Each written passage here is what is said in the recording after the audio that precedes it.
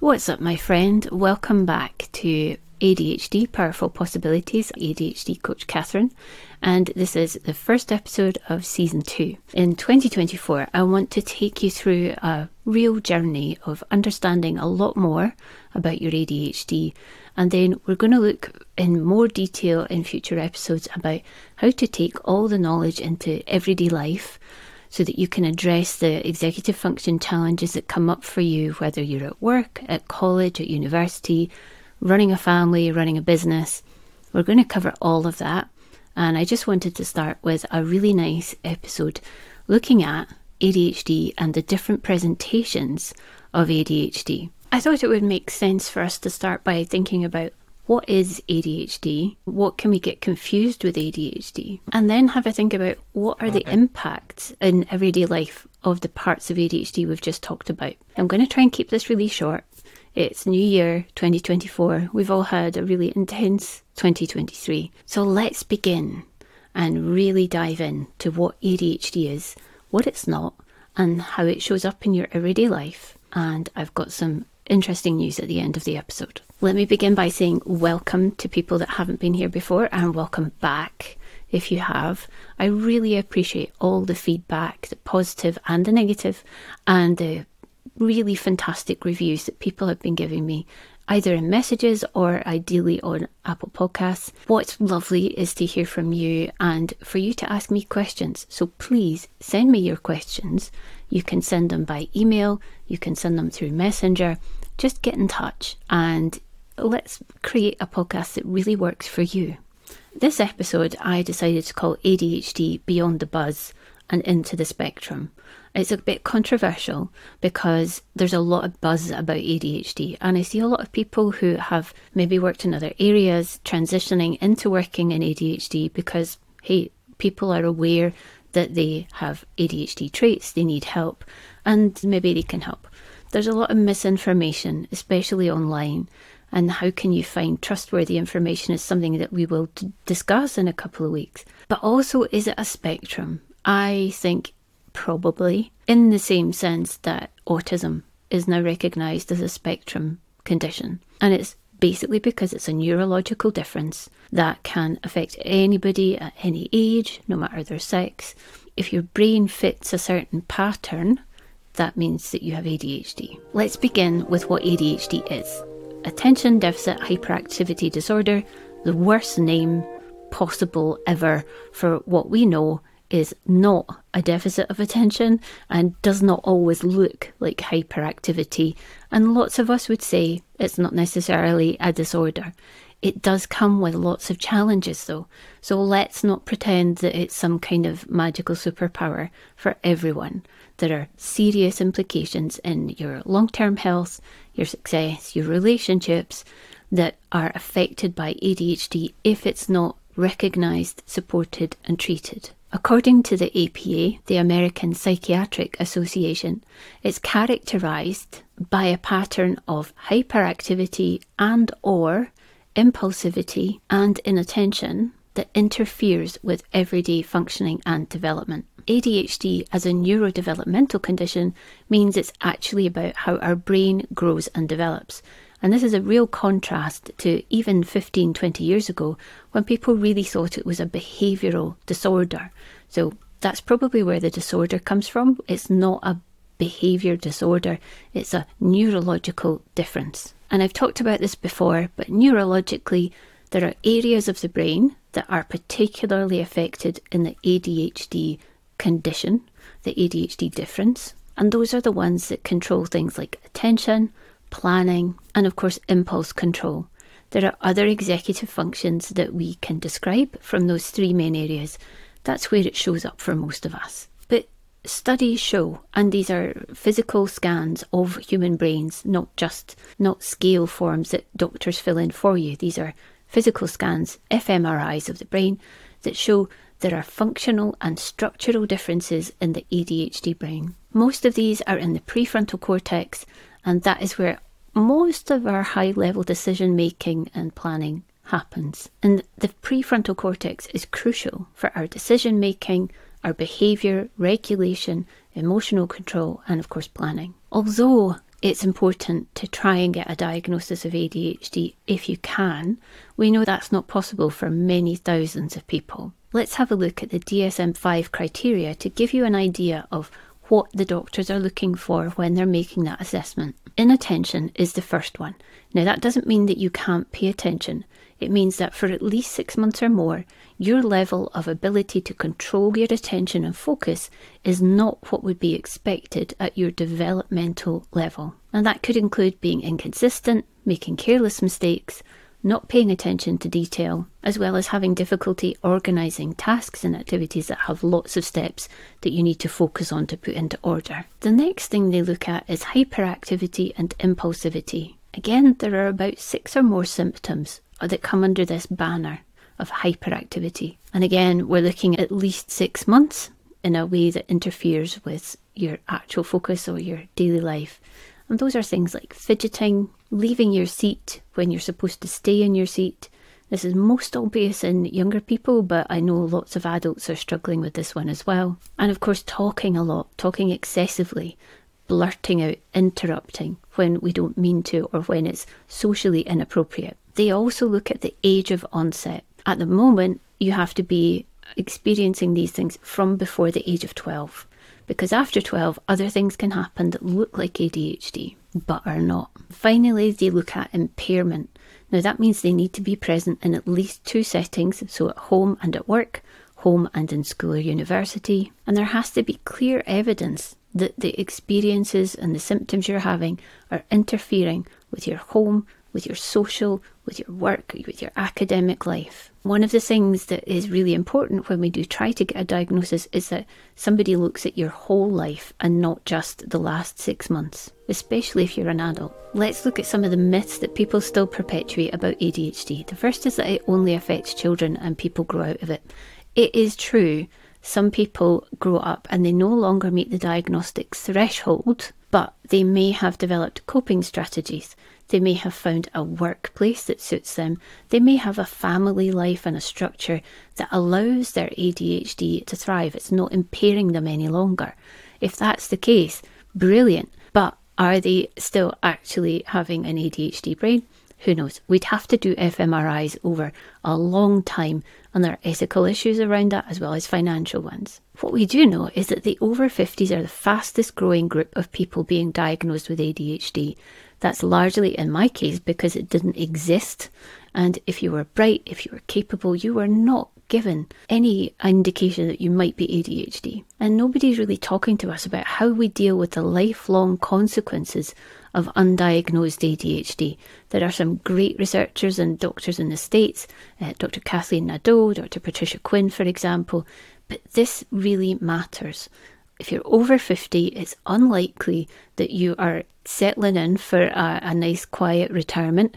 So we need to understand our ADHD in the context of being adults with, let's say, patchy pasts, and how do we focus and deal with our ADHD while still juggling work and home and kids and parents, everything else. Another classic myth is that ADHD is a lack of willpower. Surely ADHD is just a lack of willpower, right? That's a really common misunderstanding that I see a lot on the internet from people who don't really believe the scientific evidence that ADHD exists. And what's really frustrating about that is that people with ADHD try really hard and they just can't do it. And the more we try, the more frustrated we get, the more disappointed other people get. It feeds into a really negative narrative about ourselves. And before you know it, we're burnt out. So ADHD is not about willpower. It's not about not wanting things. It's about a neurological difference. And the last myth I'm going to talk about today is that we can't focus, that we have no attention. Anyone with ADHD will tell you we have bucket loads of attention when something is engaging, when it's interesting. And that's because interest is an emotion and it's a really powerful one. If you're interested in something, I bet you can focus on it for a long time.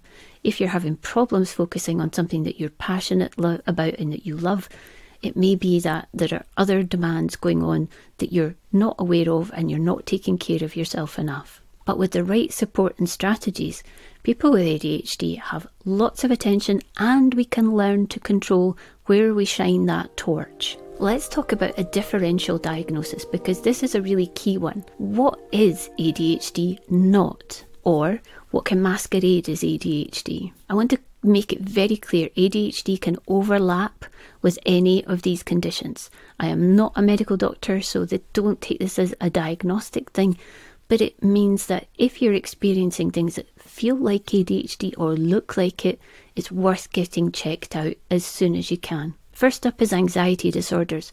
Feeling restless, being unable to focus, jittery, that being driven by a motor can also be a symptom of an anxiety disorder. Second, mood disorders. This is a big one. People with ADHD are 3 times more likely to experience adult depression, but you can get a feeling of ADHD-like behaviour and be experiencing depression, because depression affects our attention, our focus, our energy, and there's a really strong body of evidence that especially women with ADHD are often given a diagnosis of bipolar disorder first. Another thing that travels with ADHD but can also lead to symptoms that look like ADHD are sleep disorders. If you snore really heavily, you may find that during the day you cannot focus. Your energy is down, but your attention is all over the place, and you're grabbing energy-rich snacks and things to try and boost your focus. Sometimes learning difficulties can look like ADHD. Sometimes academic difficulties look like ADHD. For example, dyslexia, even dysgraphia.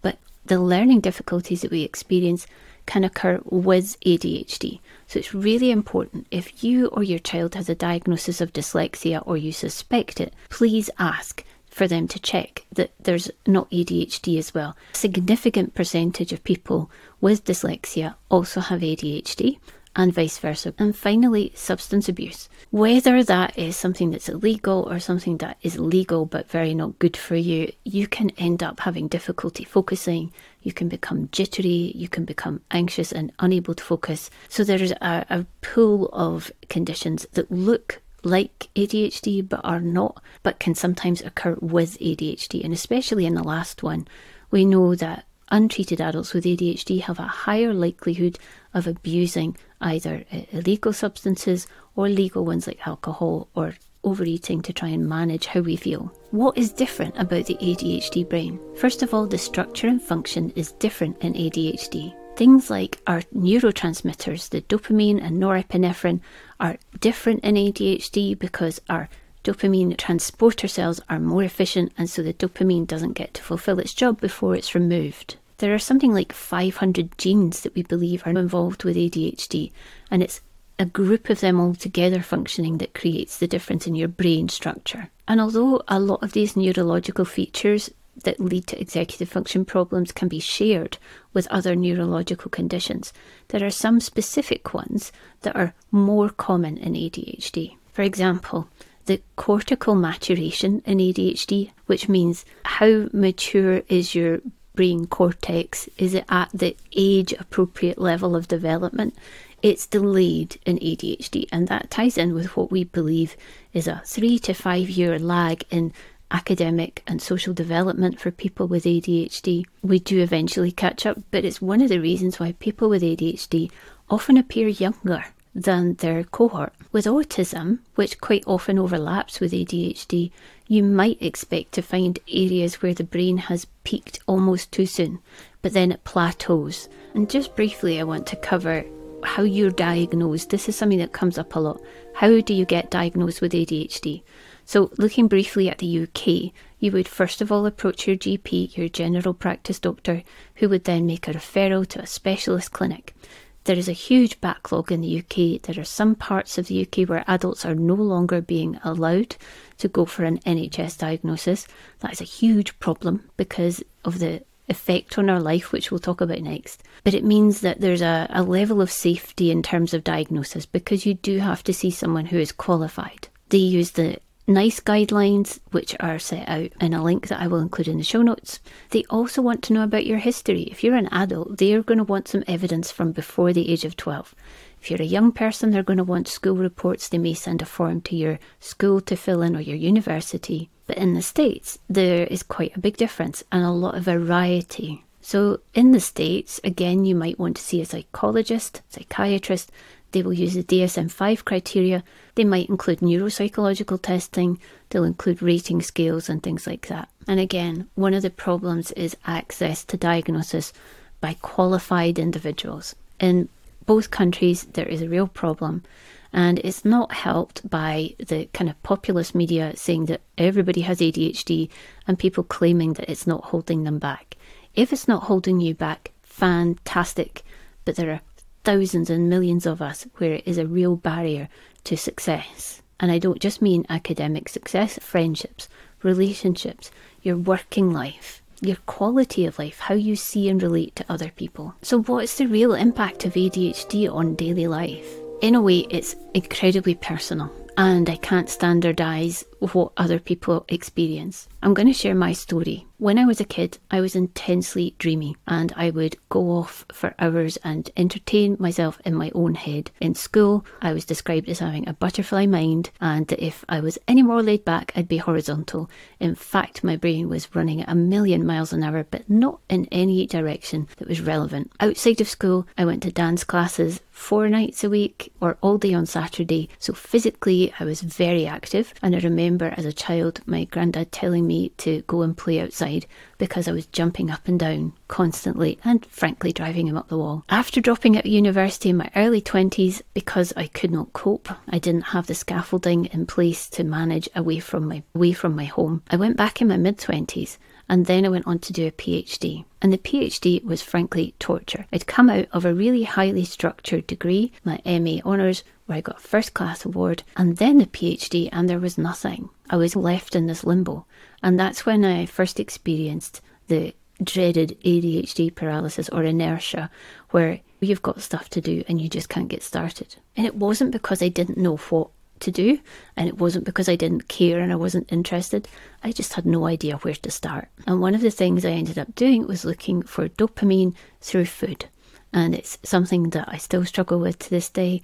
Even with medication, it's something I have to be really intentional about, and with stress, it's one of the first areas to go. And that's because my dopamine was way below where it needed to be for me to actually engage and ignite and start doing things. At the same time, I've also experienced intense hyperfocus, and one of the things that I used to do was really get into a subject, learn everything about it, and then drop it completely.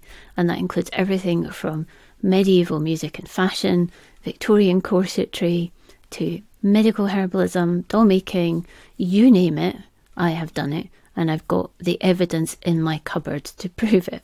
I became incredibly absorbed in a subject, and it would be like an inch wide but a mile deep. And I would have this period of intense passion and interest, followed by a complete inability to even look at the thing again. And frankly, that was embarrassing, and it was exhausting. Because as an adult, I thought, oh, this means I need to turn it into a business. And many of you will have lots of domain names registered for these ideas that you have.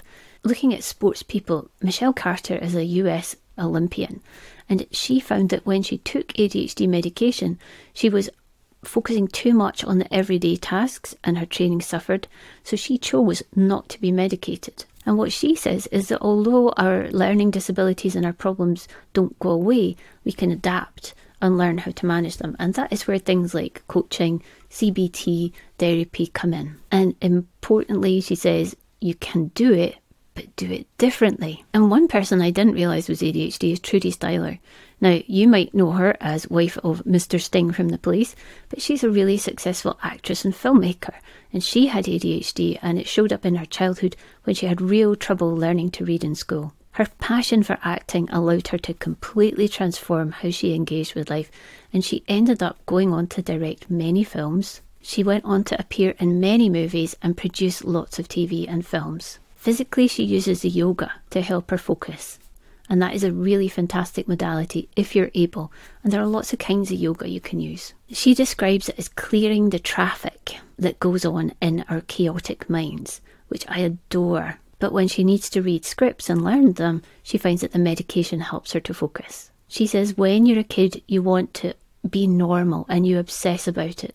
But as you get older, it's not such a big thing. She says celebrate who you are and listen for that small voice that is going to nudge you in the right direction. And these are just 3 stories about how ADHD can present very differently in 3 different women, all of whom manage ADHD in a different way. I'm going to finish with letting you know about something really special that I've just produced, and it's going to make a difference, I hope. It's a guide for you to work out which presentation of ADHD you have, and that's the topic of the next podcast, understanding the different presentations and then how to manage your particular combination of them. It describes what inattentive, hyperactive and combined ADHD are, how you can understand them, and it's got an assessment guide that you can complete so you know where you are, because at least in the UK, it's not always common for you to be told which kind of ADHD you have.